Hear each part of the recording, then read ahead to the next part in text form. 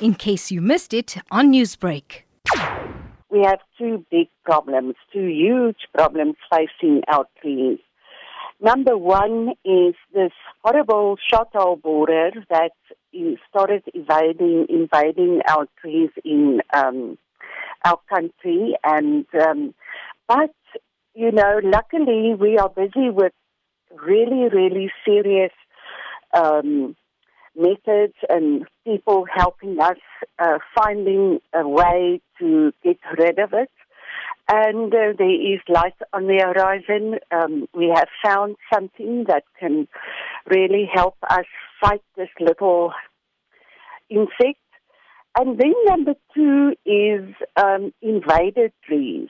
If we all just try and gear up our knowledge regarding invaded trees. What do you believe needs to be done to preserve and sustain the natural habitat of South Africa? Number one, education.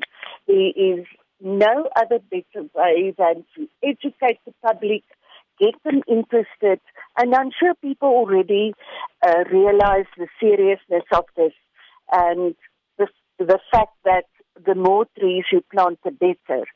But education is our main concern.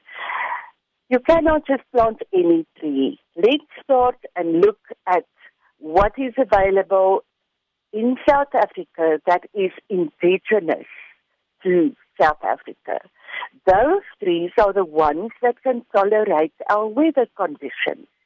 So that is why we need to go to indigenous nurseries, find out more, do a little bit of research. Newsbreak, Lotus FM, powered by SABC News.